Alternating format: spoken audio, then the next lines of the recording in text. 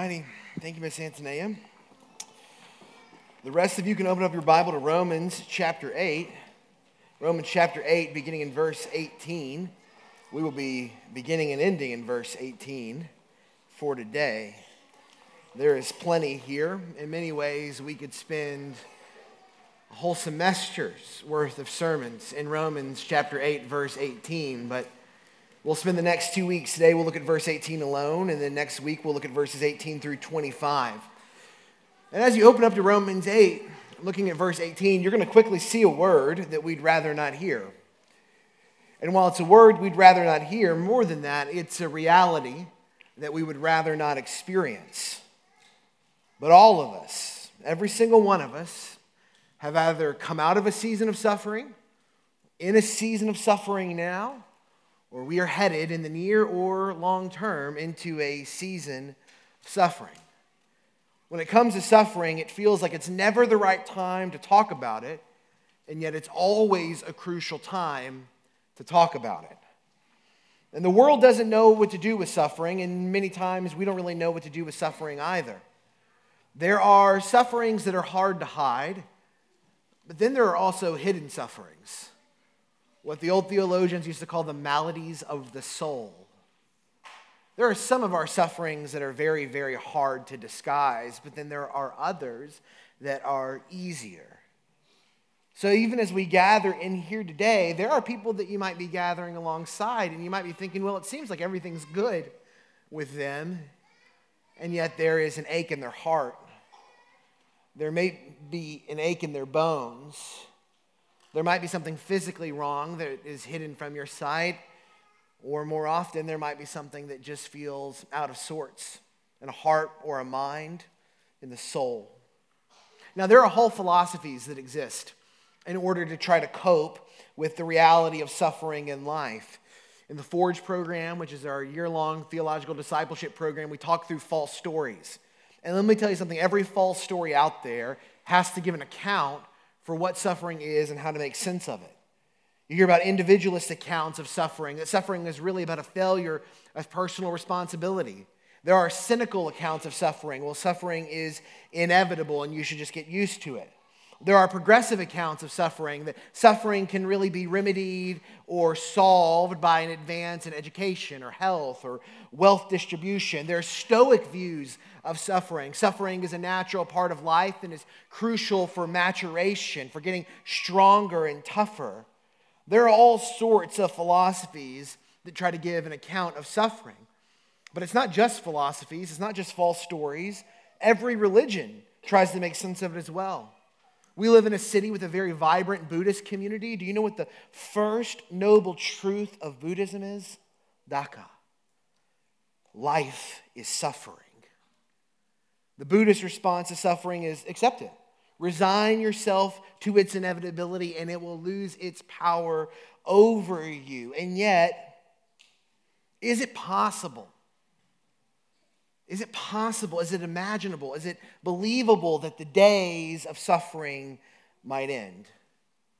Well, the Christian hope is rooted not in the inevitability of suffering, not in the moral maxim to just get stronger, better, tougher, faster, so that you can endure suffering for longer through a force of the will. The Christian hope is to trust that God is well acquainted with our sorrows and is bringing an end to our suffering.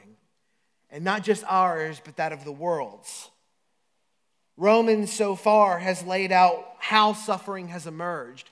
In Romans 1 through 3, suffering has entered the world not because of God's abdication of his responsibilities or God's failure to imagine a better version of it, because of humanity's rebellion against God.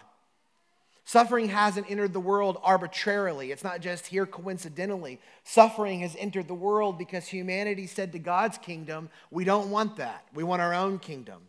And with humanity's rule and reign came ripple effects of brokenness and rupture in the human life and throughout the natural world. Suffering is a result of brokenness, of idolatry, of identity, of immorality. Sin did not just fracture souls, it fractured the world, and all manner of suffering has grown from the rotten fruit of sin's impact on the world. But that's not all that Paul says in Romans 1 through 3. Getting into chapters 4 and 5, he begins to talk about how God is going to intervene in order to provide the righteousness we need. In Romans 6 and 7 is a detailed description of the battle of trying to live righteous lives in a broken world. And then when we got to Romans 8, we began to kind of have a little bit of wind in our sails. There was a kind of a freedom that Romans 8 begins to encourage us, and that freedom is rooted in Christ Jesus. That we can experience grace and justification, that we can be freed from condemnation, we can be adopted into God's family in Christ Jesus. And it's almost as if Paul anticipates the argument of his listeners, the argument of his audience, that those who might be hearing about this great rescue that God has accomplished in Jesus Christ, by grace through faith, that they might go, yes, I understand that that's what's coming, but what about the sorrows of now? What about the sufferings of the present? And that's a very reasonable thing for somebody in the church in Rome to ask. Why? Because they were enduring suffering.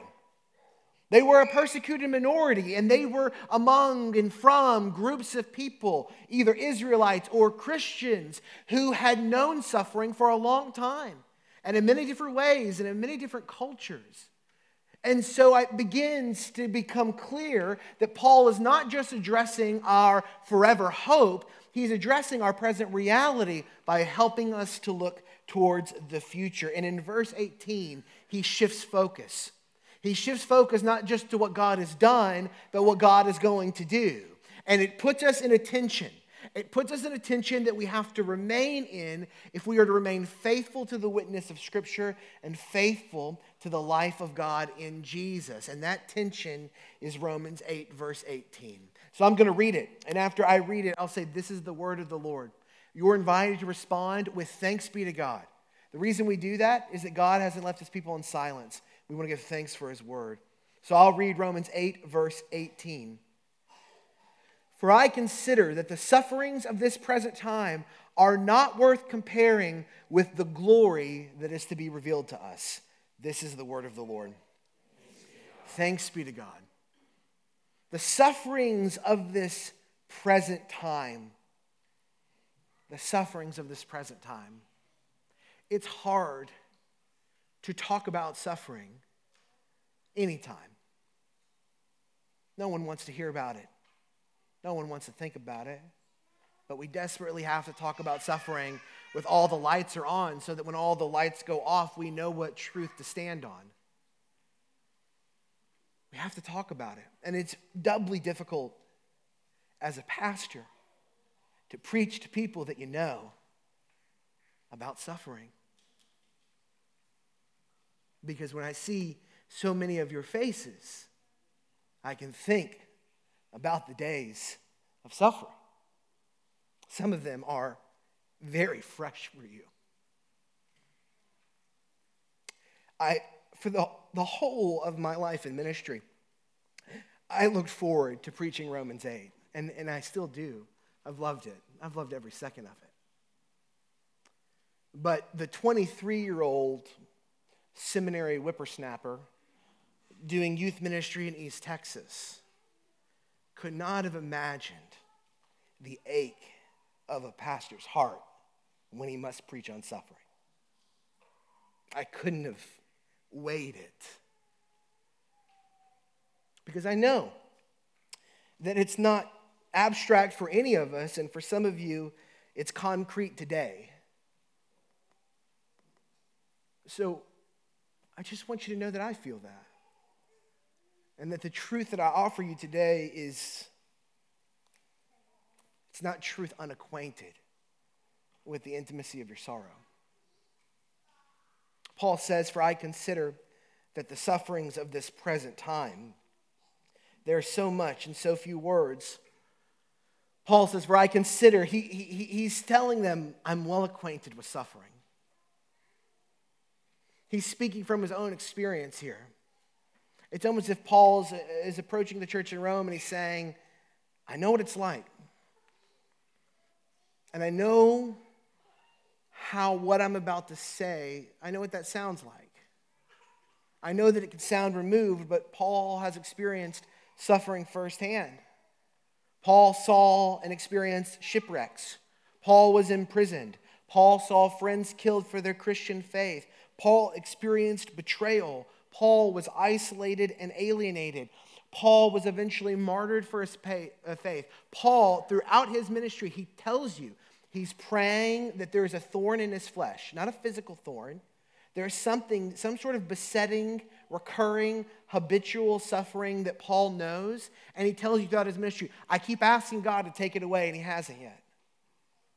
Paul knows sorrow. Paul knows suffering. He wants his audience to know that he stands before them, not detached from their suffering and not detached from his own. And it's almost as if when he says, for I consider, the word here is like reason. For I reason, or I calculate.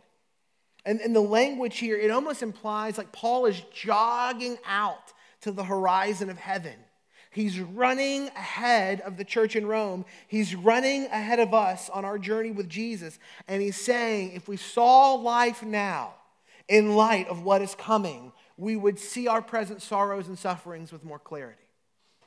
For I consider this, it's almost as if Paul has journeyed up the side of a steep mountain.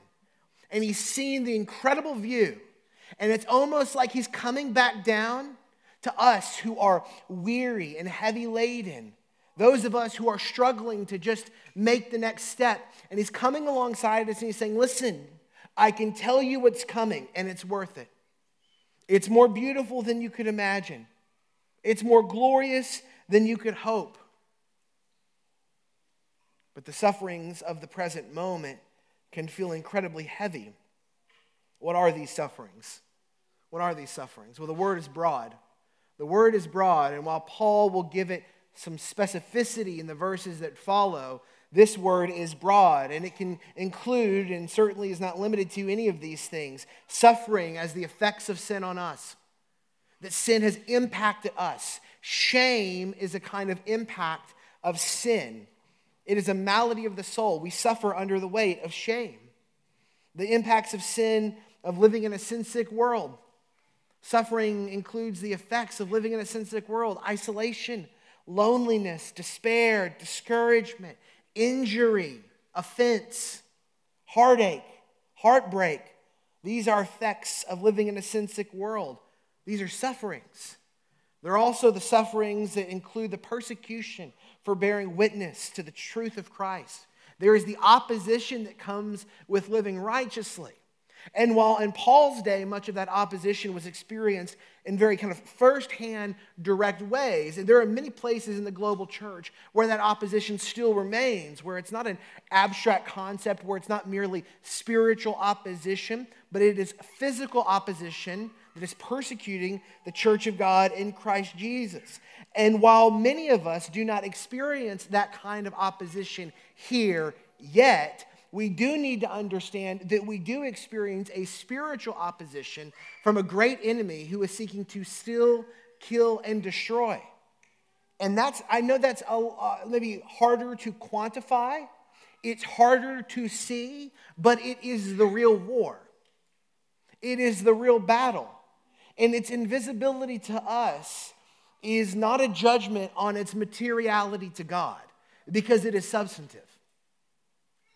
We experience persecution even if we don't experience it in the ways that the church in Rome would have then, or that the church in Turkey or China or Pakistan experience it now. These sufferings are of the present time. Of the present time. What's the present time? Was it just when Paul wrote these words? Is it just now? Or is it the sufferings of the present time? Does it remain eternally or forever present? No, what Paul's talking about is he's talking about an age. He's talking about a period of time. He's talking about an era in the history of the world. And do you know what that era is? It is between the first coming of Christ and his second coming. This present time, what Paul and other places might call the present evil age. In this period of time, we are caught between the already and the not yet. The time we live in now, it is the time where we are stuck between what Christ has done and what he is coming again to do, what God has begun and what he is going to finish in the new heavens and the new earth. The sufferings of this present time are real sufferings. They're sufferings that we experience really. They're not immaterial sufferings. They are real sufferings that we experience in our real bodies in real time. And this present time is marked in a way by the waiting and the hoping and the longing that maybe, just maybe, these sufferings will come to an end. The sufferings of this present age and time, disease, opposition to walking in righteousness, injustice parading as right, lies parading as truth, exploitation, hurt and heartache, broken hearts, despair and loneliness. These are maladies of the present moment. They are evils of the present age. And when we are enduring any experience of trial, when we are enduring experiences of sorrow and of suffering, it feels as if it will never end. Have you ever been in a season of affliction? Have you been in a season of deep grief or loss? Have you been in a season of suffering? When you are there, it feels like that is how it will be forever. It feels like you're going to get stuck there. Suffering feels like quicksand. It feels like the more you try to jump out of it, the faster it pulls you down. Suffering feels like the thing that's almost like the more you try to touch it, the more you try to pull away from it, the more it feels like it sticks and stains your soul.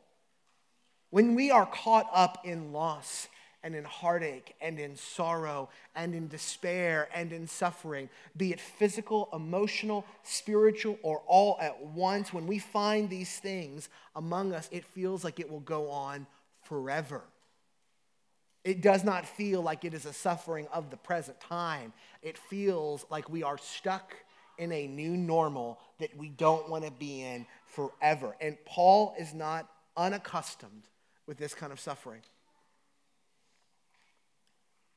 You know, I read this quote a couple of weeks ago as I was preparing for this sermon, and it bothered me. It's from Teresa of Avila, theologian in the life of the church. She says this: in light of heaven, the worst suffering on earth will be seen to be no more serious than one night in an inconvenient hotel. And I know what she means. And I bet she's right. But it is very hard to see from the perspective of heaven. It is very hard to see our moments from the perspective of forever. And if you've been there, you know. And if you haven't been there, you'll learn that there are times in which it does not feel like one long night of the soul. It feels like a forever night. It feels like a night that won't lift. You believe that new mercies are coming every morning. You're not so sure there's another morning coming. You're not so sure that the dawn is going to break, that the clouds are going to lift. It is hard to hope when you hurt. And there's so much hurt. There's so much hurt out there. There's so much hurt in here. And some of us have endured a long night. Some of us are there now. And Paul is inviting us to turn our eyes towards something else. But I think we'd be remiss to not acknowledge that it is incredibly difficult to do that. It's nearly impossible to do it alone. And it is always a miracle of God's intervention in our lives when it happens. You know, these last 4 years, this, not coincidentally, but according to the calendar, is our 4-year anniversary of Mosaic's launch. And I'm so tremendously grateful for what God has done in the life of our church. But it has not been without sorrow. The road has not been one that has been easy. We have been recipients of tremendous blessings from God, and for that we are grateful. And God is right to be given thanks to and praised for all of his generosity and blessing. But we have known heartache. We have known sorrow. This is the road of walking with the Lord Jesus. It's not a road that is always marked by good in the moment, but it is a road that's headed towards glory forever.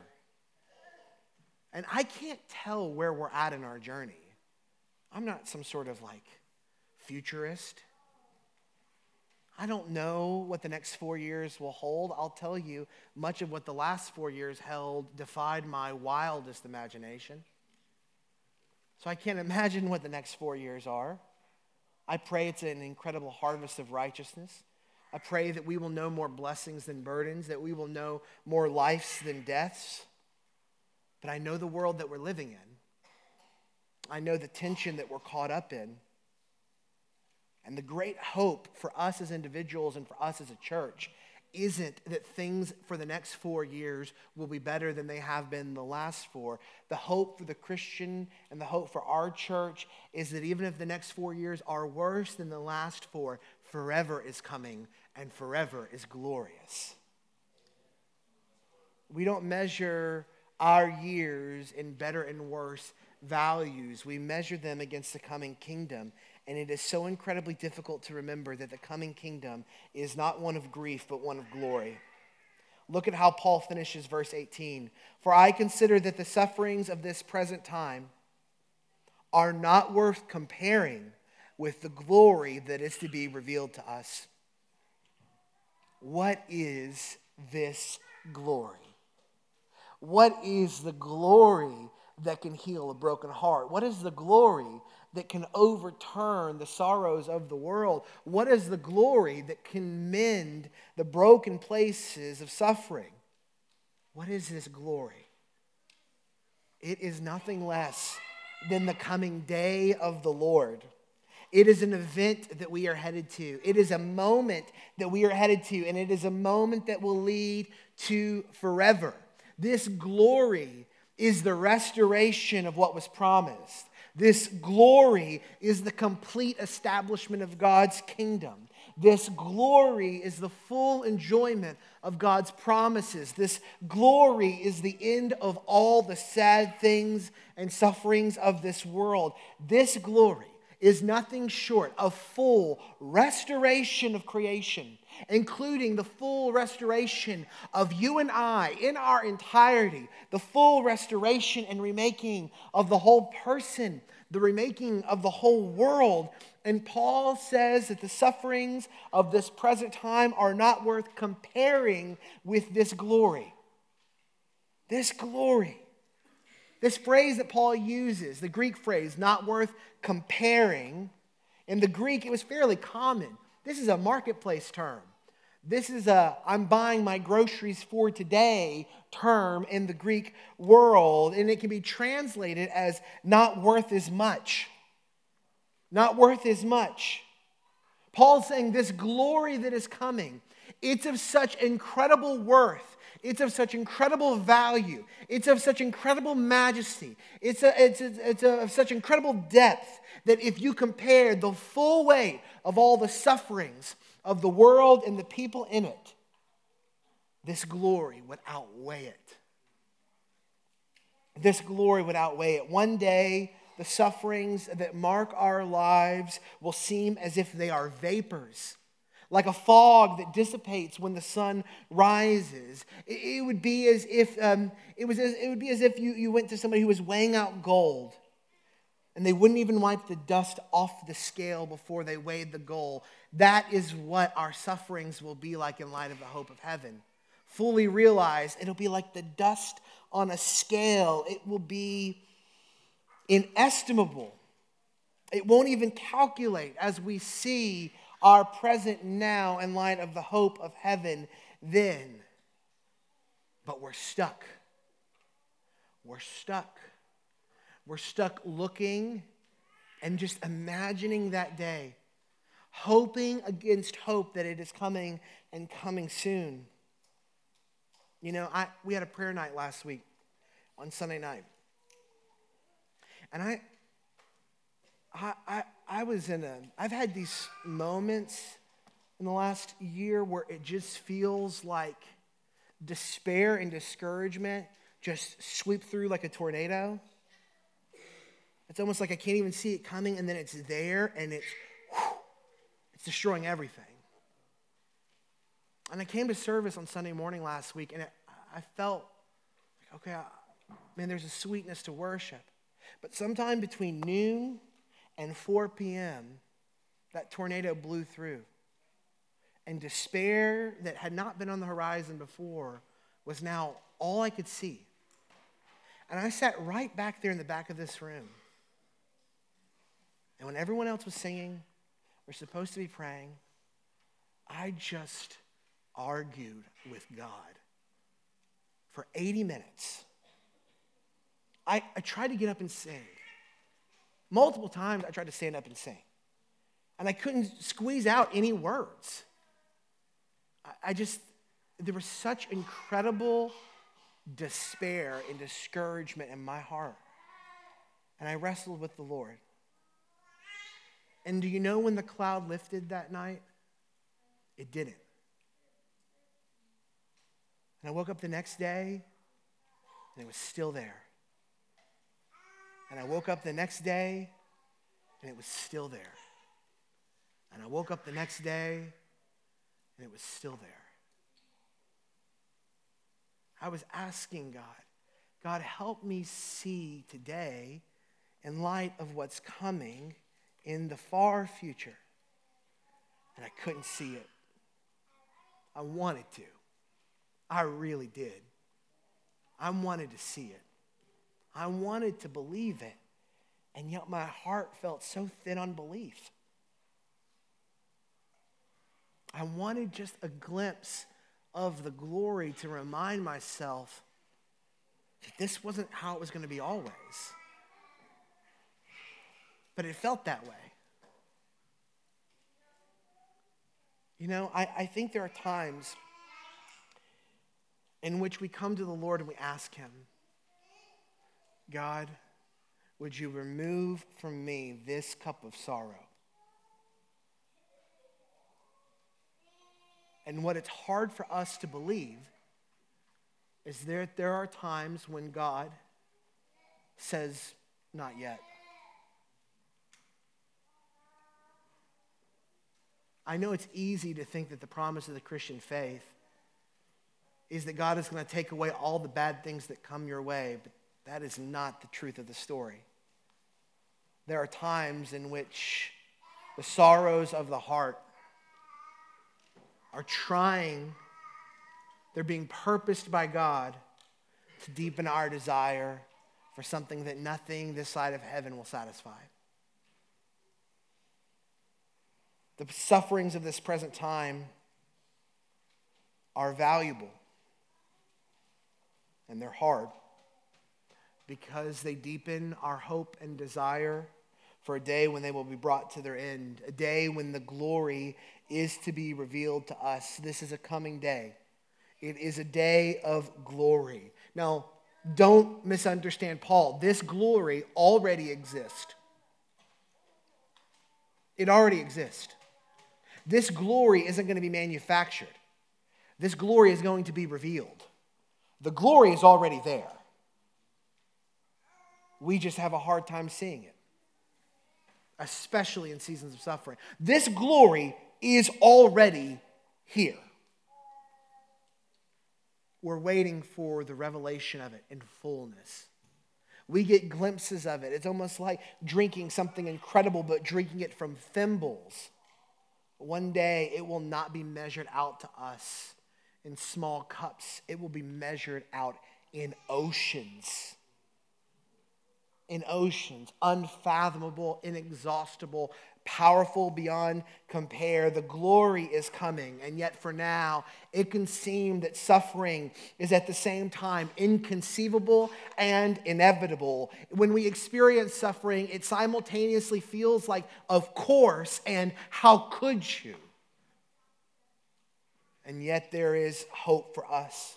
It's hard to imagine this hope. It's hard to imagine that someone will heal and redeem our present sufferings and sorrows. It's hard to imagine a time where grief is gone for good. And we stand in a time in which it is hard to hope because of the abundance of hurt. We stand in a time between the already and the not yet, praying and asking and hoping for God to do far more abundantly than all that we can ask, think, or pray. And in all of this, glory is coming. The day of our restoration is coming. It's closer than we could possibly imagine. There is a glorious kingdom that is coming, and it is brought by a King of glory, and he is bringing it. And it's going to outweigh all the whole of the suffering that the world has endured. It is going to unmake all of the evil. It is going to mend all of the broken. To quote Tolkien, it is going to make all the sad things come untrue. One of the best books I've read this last year is by an author named Daniel Nayari. It's an autobiography, a memoir called Everything Sad is Untrue. He's riffing off of that Tolkien quote that I just gave you. And it's not just me that loves this book. Everyone loves this book. Amazon said it was their book of the year, Wall Street Journal, New York Times, NPR. It's won a ton of awards. It's the story of a young Iranian refugee's family who fled from Iran to Oklahoma due to religious persecution. A Christian family from Iran who ends up in Oklahoma. It's an unbelievable story. I cannot recommend it more highly to you. And at one point, the author reflects. He says this: what you believe about the future will change how you live in the present. What you believe about the future will change how you live in the present. The line comes while he's reflecting on the life of his mother, who has endured incredible persecution, who now endures incredible ostracization and alienation in a state and a country that is not ordinary for her, trying to learn a language that is foreign to her, trying to raise her kids in the face of all kinds of uncertainty. And yet her endurance, her perseverance, and her hope is compelled by something. And do you know what it is? It's the hope of the coming glory. I can't preach on the hope of glory without giving you a taste of it. Without giving you a taste of what Paul is talking about. In Revelation 21, 1 through 5, we get more than a taste. We get a feast. An incredible picture of what God is promising us. An incredible picture of the coming glory that will outweigh our sufferings. This is what John writes in Revelation 21, 1 through 5. This is the day that is coming for us. Then I saw a new heaven and a new earth. For the first heaven and the first earth had passed away, and the sea was no more. And I saw the holy city, New Jerusalem, coming down out of heaven from God, prepared as a bride adorned for her husband. And I heard a loud voice from the throne saying, behold, the dwelling place of God is with man. He will dwell with them, and they will be his people. And God himself will be with them as their God. He will wipe away every tear from their eyes, and death shall be no more. Neither shall there be mourning, nor crying, nor pain anymore, for the former things have passed away.